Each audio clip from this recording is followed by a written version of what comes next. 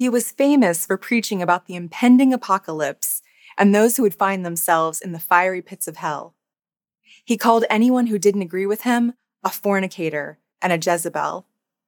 He pounded his leather-clad Bible and yelled, screamed at anyone who dared question his beliefs. And he was only 10 years old. This is the true crime story of the child preacher Duffey Strode and where he is now.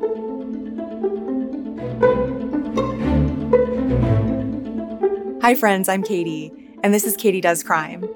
Thank you so much for joining me today. And if you have a friend who loves true crime, I'd love it if you'd share one of my videos with them. I hope you won't mind, but today's case isn't the usual murder or missing person, but more of a controversy that I came across one day and I just couldn't resist. We all know those fire and brimstone preachers who love to tell us that the end of the world is coming and we'll all be damned to hell if we don't change our ways. But in 1988, one of these guys rose to national fame, and he wasn't even old enough to grow facial hair. It all started when Ryan Duffey Strode, known as Duffey, was 5 years old, and his father let him know that he was going to, quote-unquote, bust hell wide open with all of his sinning. His 5-year-old sinning. Duffey said he didn't want to go to hell, so his dad introduced him to Jesus. Cut to 5 years later, and Duffey was being suspended from school for the 4th time for defying officials there. The first time, he'd gotten into a fight with 3 of his classmates and refused to be paddled for it. Ah, the 80s, when kids could be physically punished at school, am I right? The other 3 times, he'd been kicked out for refusing to stop preaching and just go inside. It's good to see you again. Marriage is horrible and all, and forbidden, defiled by whoremongers and adulterers. God will judge. Down, son. When the teachers would ask him to, not call the other school children fornicators and adulterers, he would say, "Thou shalt not take the name of the Lord thy God in vain. Thou shalt not commit adultery. You're guilty. Even your eyes are filled with adultery. Men can't keep their eyes off women, and women can't keep their eyes off men. Adulterers should be put to death, and their blood shall be upon them." And yes, it would have been a little entertaining to yell this at my high school science teacher who flirted way too much with underage boys, but Duffey was completely serious. The Washington Post said he would bend at the waist while preaching, his face contorted as though a fire-fisted demon was braiding his intestines. Good writing. According to one local parent, he would tell kindergartners that their dead daddies weren't going to be raised from the dead like Jesus. He didn't mind that he kept getting suspended from school. The principal said he would holler at the teachers that the jaws of hell were going to open up and devour them. "I'd rather get gold and silver up in heaven," Duffey said, "than an education down here." Ryan Duffey Strode was born May 25th, 1977, and his family moved to Marion, North Carolina from Chambersburg, Pennsylvania when he was very young. Even as a child, he recognized that maybe his family wasn't exactly liked because he told reporters he thought someone had once purposely shot their dog with a BB gun and someone had once called the dog catcher on them. The town where they lived started a petition asking his family to be quiet or leave town. It said that as a child, his younger brother was his only friend. But it was his dad, David Strode, who gave him his style. David was a street preacher himself, the kind who said that the more people who rejected his teachings, the more he knew he was doing right. He said he expected to offend 90 to 95% of folks. He grew up in an abusive home where he says his father once hit his mother between the eyes with the butt of a rifle. So he took to drinking at an early age and got his wife pregnant when she was 16, and he was 27. He kept drinking, he cheated on his wife, he didn't care about his kid. But then he saw a TV evangelist who changed his life. Jack Van Impe was one of those guys with big, perfect hair and a hatred for anything kids these days liked. Real Christians would never listen to rock music and all of its vulgarities, he said. How dare a sitcom find humor in a girl walking in on her dad with a woman, he said. And don't even get him started on people living together before marriage. Here's a little snippet of one of his shows from 1989. Premarital sex, one-night stands, adulterous situations, homosexual acts. He says, they which do such things shall not inherit the kingdom of God. Exactly what Ephesians 4:19 is talking about. And you know why this is? We're being brainwashed. We see it. We want what's out there. And it's because of what we see on that screen that we're having all of the immorality among preachers, among televangelists, wherever it's found. It's through the brainwashing effects of TV. And this is what spoke to Duffey Strode's dad, David, who immediately went out and bought a King James Bible and read it 4 or 5 hours a day. And when he wasn't doing that, he was listening to tapes of it in the car. His wife was pleased at first, but he became so obsessed with the Bible that he was ignoring his family just as much as he had in his drinking and cheating days.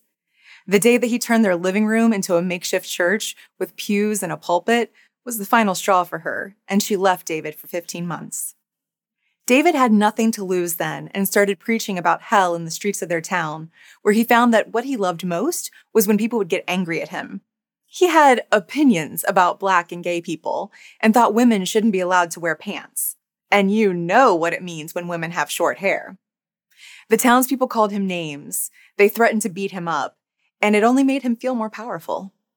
He was arrested 4 times and eventually sentenced to 6 months in jail for disturbing the peace, but the charges were then dropped and his wife returned home.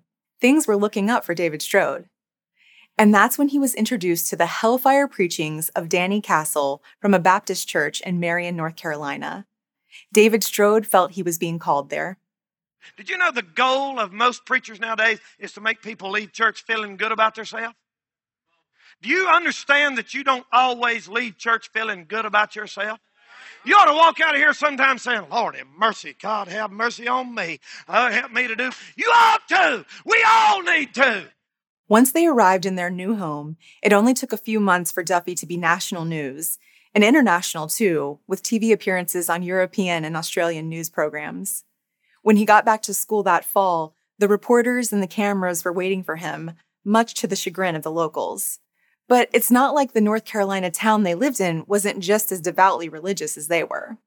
It was the type of town where the principal of the school said he would travel to Charlotte if he wanted to get into something really kinky. Yes, a grown man called Charlotte, North Carolina, kinky. They just didn't like that you couldn't even talk to David Strode without him bringing up some Bible verse. Luckily, the football coach said, David assured him that God does approve of football. School officials said the preaching began when Duffey wouldn't take his paddling that day he got into the fight and was suspended. He came back to school the next day, but this time to preach out front. His parents ended up homeschooling him once Duffey got into trouble with officials time and time again, and the principal said he was really just sad to see a 10-year-old not being able to interact with other kids and being taught only this angry version of God. That's what really bothered the townspeople and even the people on the talk shows that interviewed Duffey. The idea that he was being controlled by his dad.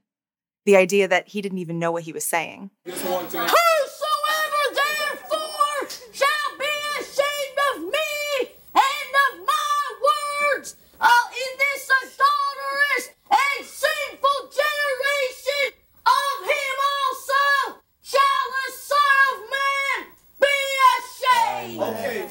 People want to know what that means that you just said. In your own word, tell us, what does that mean?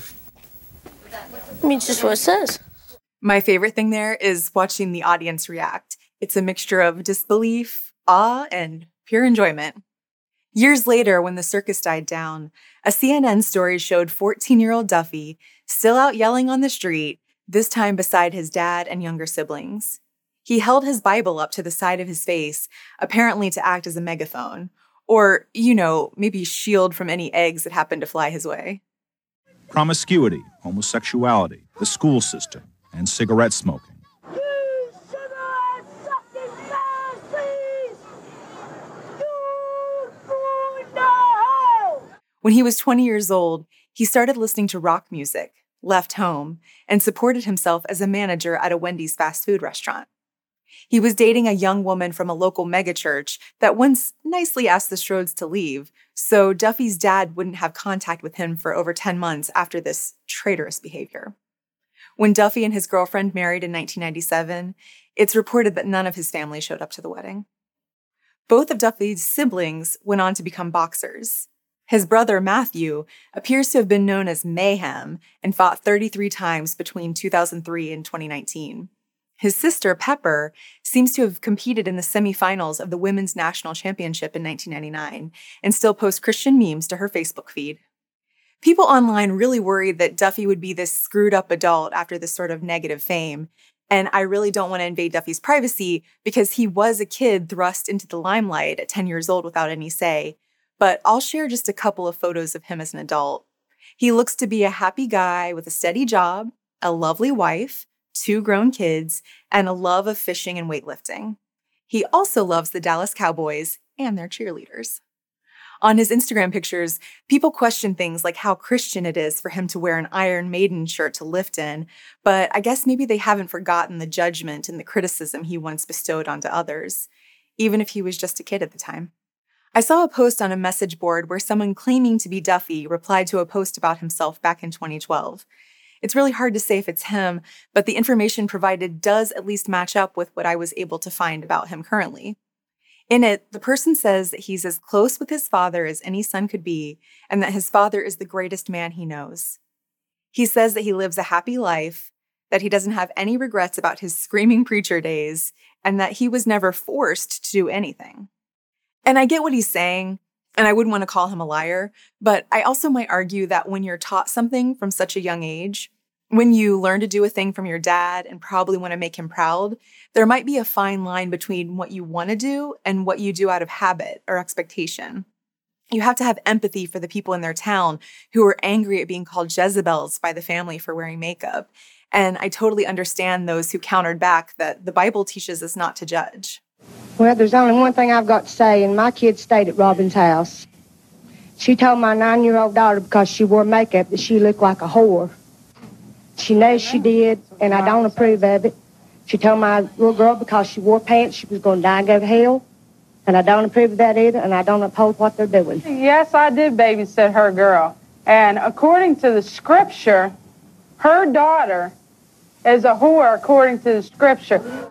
CNN called the Strodes an eccentric family, but from the outside, it looks like a bit more than eccentricity. It looks like it could be brainwashing or even emotional abuse. Either way, I'm glad Duffey is happy with his life now, and I hope he allows his wife to wear makeup without calling her a whore. What do you think? Is this a form of child abuse, or was this just a family with a lot of love for the Lord? Thank you for tuning into my podcast episode. I'm just a true crime fan like you are, and I really appreciate you taking a chance on me. Please subscribe and tell a friend if you like spending this time together. You can also find me on YouTube in the flesh by searching Katie Does Crime.